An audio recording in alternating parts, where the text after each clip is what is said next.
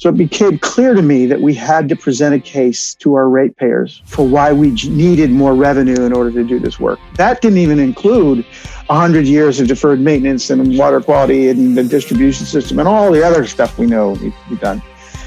And when I ever hear stories about, well, people don't want to pay more for water, we did a survey. And my reaction is, well, of course. If someone calls me on the phone and has asked me, do you want to pay more for something? What's my answer? No. Well, I mean, who would answer yes to that question? Unless they're, I don't know, crazy or money's not an object, which I just don't know many people in that category. If you ask me, do I want more for a cup of coffee? My answer will be no. Unless you tell me, well, it's a bigger cup or there's a special blend or something about it that justifies that additional investment. So I knew that we needed a relationship with our customers so that they understood the value of what we were delivering to them. And when we came to the point of needing a rate increase, we could present that value proposition in a way that was meaningful.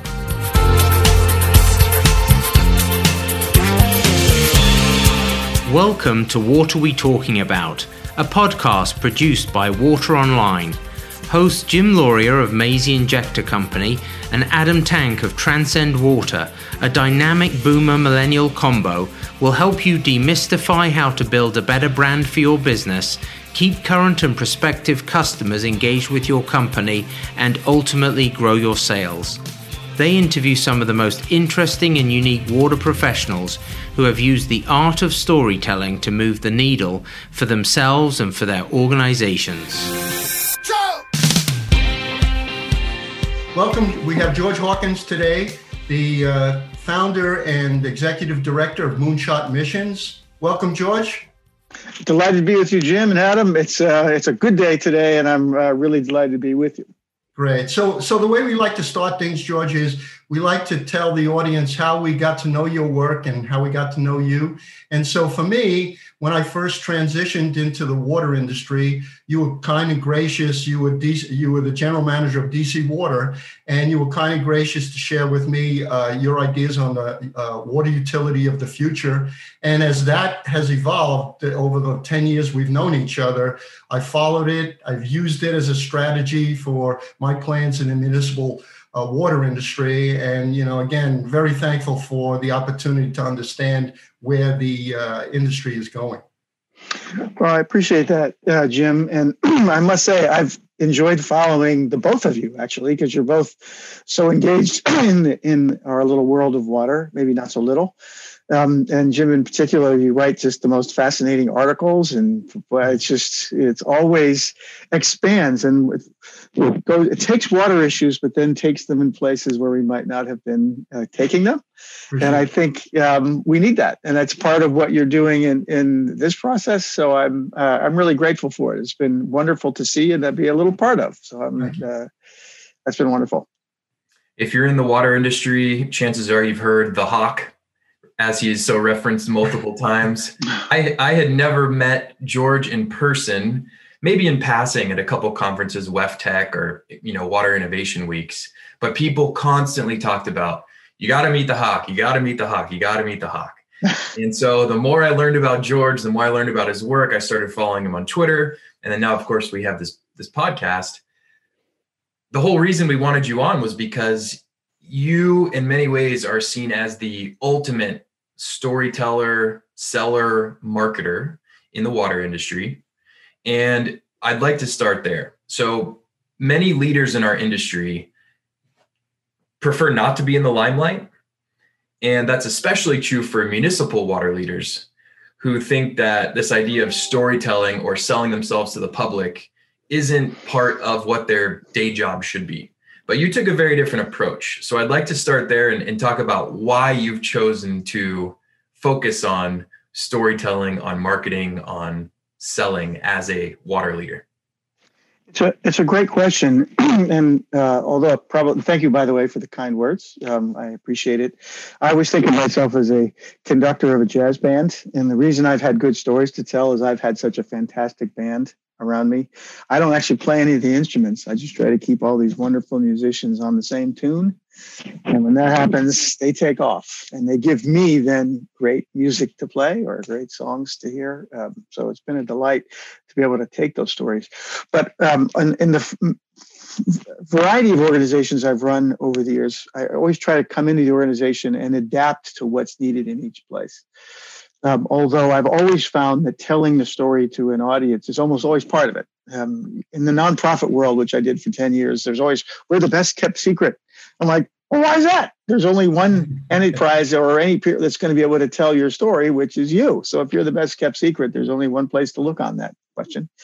And but for DC Wasa, as we were known when I started, and what some people don't know is I regulated DC Wasa and I was on its board. So I was on the governing board of DC Wasa. This was before I came in as GM, and I regulated it because I ran the Department of Environment for the city of DC. And I have to say, I didn't like DC Wasa. Back then, nobody did. It was one of the, at least I was an article in the Washington Post, and it was one of the bottom organizations in DC for customer appreciation and all the rest, which is hard to do. There's the IRS, there's many organizations at the bottom. You have to work hard to be down there. And I didn't like DC Wasa because I remember my first meeting with them, and I didn't know DC Wasa very well. I was coming back to DC from the 10 years I spent in New Jersey. And the first meeting was dark suits and lawyers, and it was sort of conflict. And I was just trying to get to know who they were. They were the largest enterprise we regulated. So I wasn't particularly nice to them. Yet when I was doing my diligence for applying to the job for DC Wasa, what I realized early on is that because of mandated projects, so these were not optional, like consent decree, a permit obligation, and otherwise, our DC Wasa's capital budget was going to go up between $50 and $100 million a year, every single year for 5 to 6 years, just boom, boom, boom, boom, boom, boom. And I remember looking at that chart going, oh my God, how is this organization that no one particularly likes ever going to persuade anybody to pay the rates that are going to be necessary for this escalation? And if this is mandated work and they don't get the rate increases they need, what's going to happen? They're going to take money from their operating budget to fund the capital program, and maintenance and all the rest is going to get worse. And DC Wasa already had a century of deferred maintenance. So the system was going to get worse while these mandated projects. So it became clear to me that we had to present a case to our ratepayers for why we needed more revenue in order to do this work. That didn't even include 100 years of deferred maintenance and water quality and the distribution system and all the other stuff we know needs to be done. And when I ever hear stories about, well, people don't want to pay more for water, we did a survey. And my reaction is, well, of course. If someone calls me on the phone and has asked me, do you want to pay more for something? What's my answer? No. I mean, who would answer yes to that question? Unless they're, I don't know, crazy or money's not an object, which I just don't know many people in that category. If you ask me, do I want more for a cup of coffee? My answer will be no, unless you tell me, well, it's a bigger cup or there's a special blend or something about it that justifies that additional investment. So I knew that we needed a relationship with our customers so that they understood the value of what we were delivering to them. And when we came to the point of needing a rate increase, we could present that value proposition in a way that was meaningful. And if we started with the first time we interacted with a customer with, oh, by the way, we're raising your rates, that's a very hard place to be if the first thing they ever heard, who are you? And why you're taking more of my money? That's also a losing proposition. We had to have a relationship with that customer before asking all the hard questions where they had a sense of who we are and what we did. And so creating a relationship was my highest priority. So it was, and the engineering folks, when I left, thanked me for it because they realized how much we were able to do because we had a customer base that ultimately decided they wanted to support us. But at first there was a hard going. What do you mean you're hiring external affairs people? What do you mean you're going, what are you doing? I'm like, I've got to create the space here outside the organization so this band can play. Because you are great musicians. What I learned is DC Wasa had plenty of really good talent on it. It was the ability with all the various players that controlled its destiny to have a positive engagement so that we can move forward. And that meant building that communications arm. And for stories, to me, there's just no other way to tell. We need an investment to reduce the scaling on the inside of a pipe. Well, I'm not sure that's but tell the story of a water main break in the winter as snowpocalypse, which is a story I often tell. But that's what we're gonna make it. Then people are like, oh, I get it. You've got a pipe on MacArthur Boulevard that has my digs pump stamped on the side of it. That's a true story, by the way. Water main broke. I was in Boston, had to fly back from Logan Airport because we had flooded a school. It was a big transmission line. Because in DC, De La Carlia, which is our main reservoir, is right up the street from MacArthur. And that was one of the main transmission lines going down under MacArthur Boulevard. And as we opened up the street, Miggs, I'm sorry, not Diggs, what am I saying? Miggs was stamped on the side of the thing. He put his name on everything. That's Montgomery Miggs, who became the quartermaster general under Abraham Lincoln in the Civil War. And that main was put in the 1850s. And that's what, but we had cameras because I said, see that's why we're investing in our system. God bless Miggs and our forebears who put this in place. It's our responsibility to do what we need to do now. And I did 56 rate hearings at DC during my time, and we presented our case in every hearing and in hundreds or thousands of events. And we got the support we needed from our ratepayers. And it didn't happen by accident. It was because of a concerted effort using these incredible stories that we had to tell, so that people understood we're people like you. We make mistakes, and if we do, we'll own up to them and fix it. I'll tell one last quick story on that. I know I'm going on at great length. No, absolutely. Keep it up, George. We love them. It's all about messaging, right? I mean, that's what, we joke about our podcast. We say we don't want to talk about water. We want to talk about talking about water. Well, I'll tell you what, as we know in the water industry, NAWCWA is one of the big trade associations that mostly is on the clean water side. And my first NAWCWA meeting as a DC WASA at the time, and I was going to speak. It was after a guy named Bob Perciasepi, who used to be the deputy administrator of EPA, and I'm waiting on the table to go up after him, and I got a message on the bat phone that all GMs have. And we had a potential chlorine contamination event at the water reservoir at the highest part of the city, where they were cleaning it out, and a valve had been left open, and there was the potential that chlorine in levels that was way too high was getting into the distribution system and going by gravity to all of the customers being served. So I did the speech. I ran out, got in a cab, drove up there, and it was the high part of the city, and that's where all the radio stations are. So it's the one time in my life I felt like a movie star or something, because all the media was there, because all they had to do was walk out the doors, because they were all up there already, wanting to know what we'd done to contaminate the system. And on the spot, we called a boil water alert. We walked door to door. We went on TV. We went through the council members. We went through every engagement to call the alert. And turns out that the chlorine had not gotten in, that they discovered it and gotten the valve off before chlorine had bleeded into the system. So we were able to call the alert off the next day. And we surveyed our customers afterwards in that region. And what we found was really interesting is, first, they didn't like the boil water alert. Please don't do that again. That's a real problem. But second, their approval of us and sense of us went up, not down. Because in the old DC WASA, which didn't communicate very much, they would have waited till they knew for sure if there was a problem until they communicated it existed. The problem with that is by the time they figured that out, there would have been a period that people were exposed. We called the alert before we knew it was actually a problem. We just had a story that it could be. And went in, did everything we could. And people's reaction were, we're so glad you took our public health and safety as your highest priority, even though it was kind of embarrassing and irritating. That's what we want from you. And that started being our story. We are going to take your public health as our highest priority and do whatever it takes, including admitting our own mistakes, always connected to how we're going to solve it. And that was I actually think events like that was on our path of becoming better connected to our customers rather than worse, which was sort of counterintuitive. I know our whole team was like, what do you mean you're going to say everything? We don't even know if it's true yet. Like, we've got to take the protective step. That's how they need to know who we are and how we operate. And once they had that sense, what I always hope from media and from people who talk about us is that they give us the benefit of the doubt. We could be wrong or deserve criticism. Of course, that happens. But in the old days, Washington Post would slam DC WASA before DC WASA even had a chance to defend itself, because they sort of assumed DC WASA had done something wrong. And at least I believe by the time, and not too far into this, the Washington Post, if there was something, would always call and ask us. what's going on?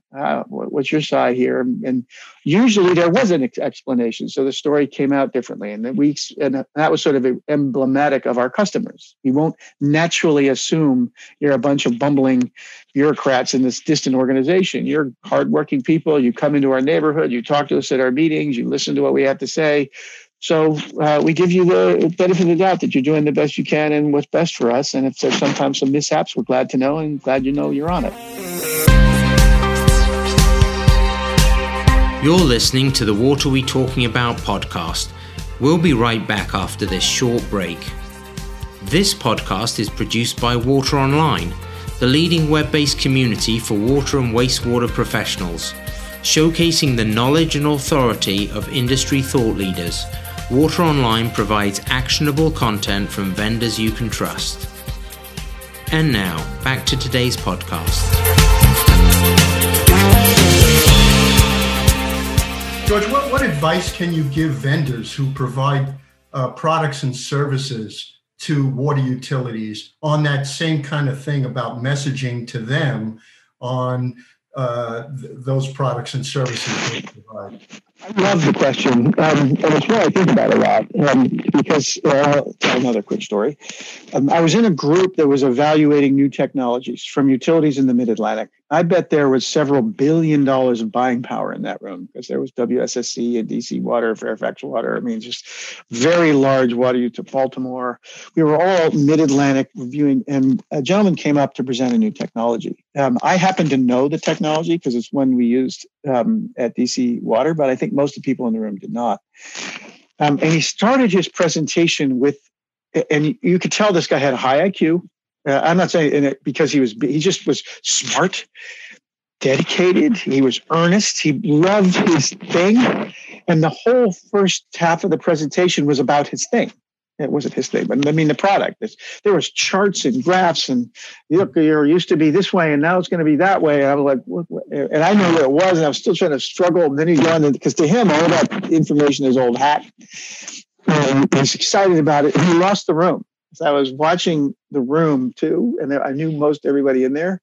And no one disliked the guy. He could tell he was earnest, but they started doing emails because no connection had been made.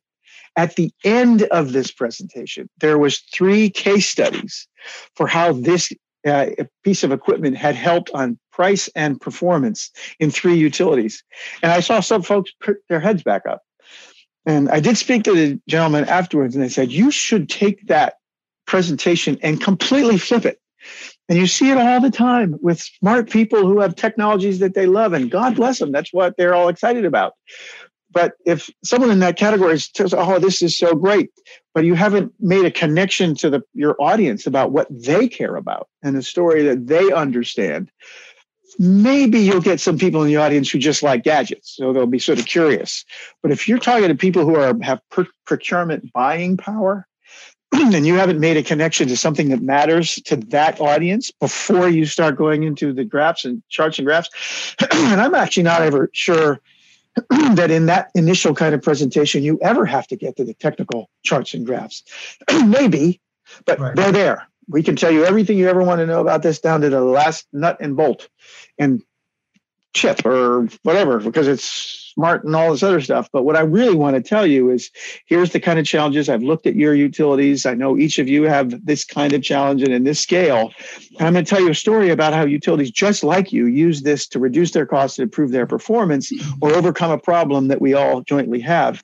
And everybody in the room will be going, God, I've got that. And oh, they say 10% or I want to do that. It's been tried somewhere and it's not something that we're worried about whether I can call up that utility and ask them how it works. All the things we know utility folks do for good measure.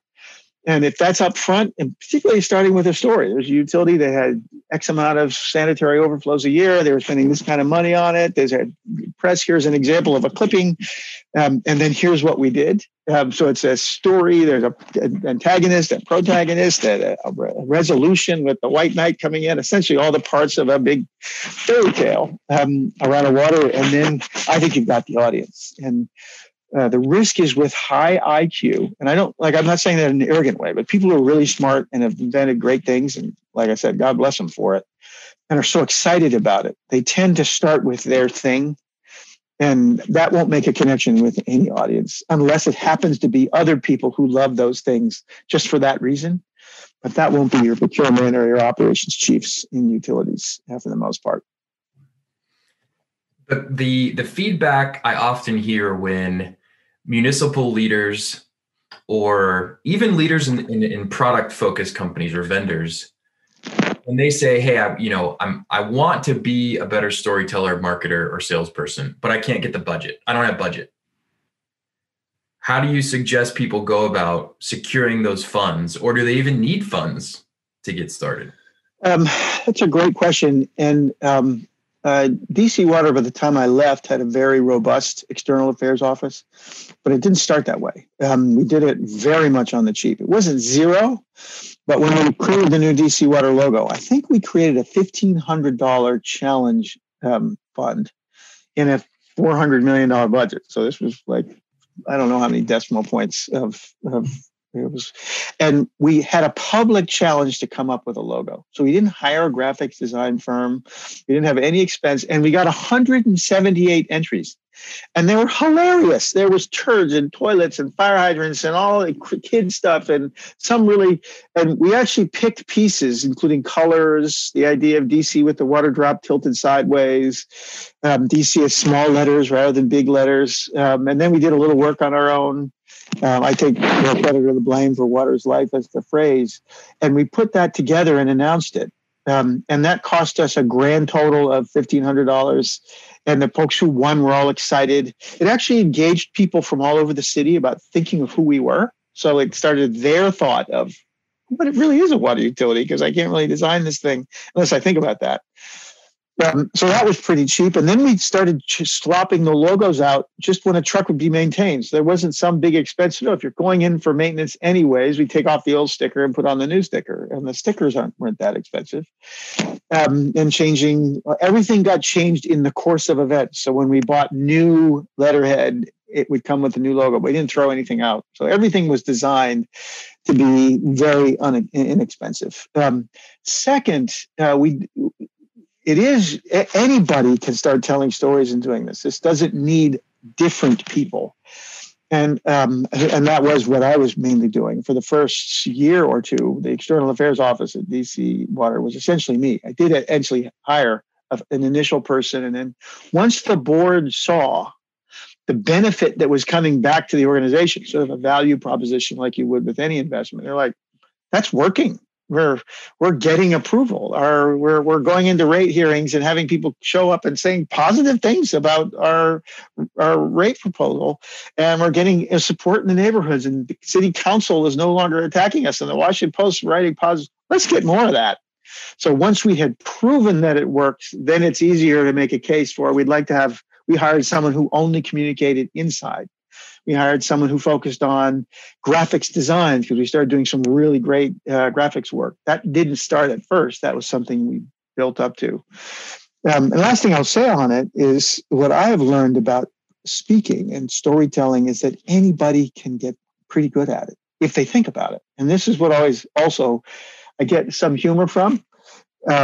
Where you see a presentation like that gentleman where I was telling the story because he was talking about his technology before he was connecting with his audience. The other thing I often see is really smart people who've got a good technical presentation delivering it. And when they deliver it, it seems like the first time they've ever done it. And it's like a great basketball player walking out on the basketball floor and playing the game like they didn't practice. And like, who's the opponent? And how do they play? And are they going to be like, what? How should I? No, of course you scout the other team and you practice ahead of time. And even if you're really good at something, you still take 500 shots a day to get even better at it. That public speaking, after all the work in engineering and math and science and technology, whatever the background of the presentation, and now I've done this whole PowerPoint, what's the last thing and most important? Practice. Think about where would I sit in a story? How can I sort of make sure that there's something that connects with the audience? Who is the audience? Who am I speaking with? Where are they from? All these kinds of questions that is preparation that anybody can do. That doesn't have a specialist. Know your audience. Say something about them when you start off. That's nice. People like hearing about themselves when you're talking to them. And whenever I go in front of an audience, I've done research about that place. And often the building, I've loved being in this building. What a cool building. I remember doing that in Albany because it was.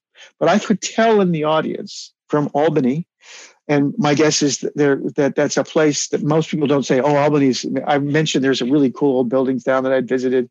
And I started the speech that way. And you could tell the audience, at least to me, seemed a little more positively because I said something nice about where they live and who they are, and showed I'd done some homework about them. And then I tried to lace in little mentions during the presentation. All of those are skills that is like playing a sport. You can learn and practice in advance. You don't need anyone other than yourself. I mean, no actor goes on stage without rehearsing, right? I mean, that would be death. And so a comedian, a stand-up comedian, they practice and practice and practice and rehearse and rehearse and rehearse. And if you want to connect with the audience, again, you made them more receptive to your message because you showed interest in their particular area, and it showed. My kids used to always make fun of me because I was always muttering to myself whenever we drive anywhere. But I always practice, even though I speak all the time.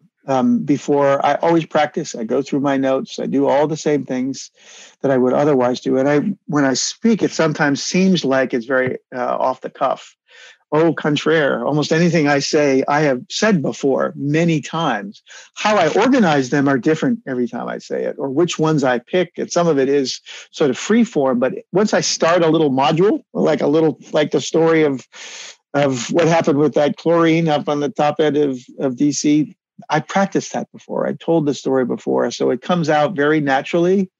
Lots of that's not because I'm such I practice it. And like you said, it's like an actor going on the stage. Yeah, my wife's always asking me, who are you talking to in the shower? Yeah, totally right. And it works. It absolutely works. It's something anybody can do, and you will always get better. So wherever, it doesn't really matter to me between a super polished speaker or someone who's very nervous. Wherever you are, it's like a utility. It's like any organization. It doesn't matter where you are. You can always improve. And this is all you have to do is start. And then once you get into the habit of doing it, you will see it. I guarantee it.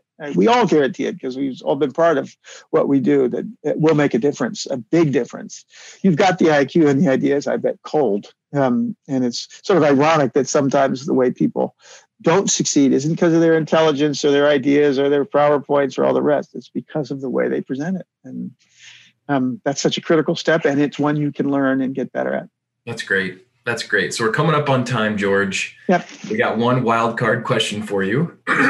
We've asked everyone this question, have gotten pretty different responses. So imagine you had an airplane that has a banner flying behind it. And you get to fly that plane in front of every single U.S. water professional's house. And they're going to see the message that's on that banner. What's the message that you put on that banner?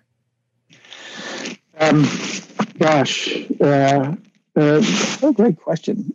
Because I don't speak in short little banner. But one of them, the way I finish most of the meetings I have of my little group at Moonshot. We help water utilities and underserved communities adopt a lot of the kind of strategies we all know about.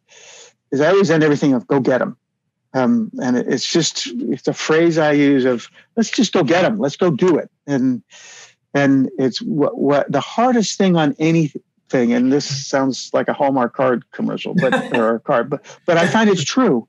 And it's true for me. I have a big project. I often will do things all over my house before I started because just getting started. But as soon as I get started, it starts to go. We're natural. It's the go get them. You get started on this, like public speaking, like all of these things. Just start, and it's amazing what will come. And you probably have all the good ideas in your mind, or you've been thinking about them for a while, or what's that important but not urgent box maybe, but go get them. And it's amazing what will come. That's great. Thank you, George. Yeah. Been a delight. George, thanks so much. We really appreciate you taking the time to speak with us. My absolute pleasure. This has been a delight.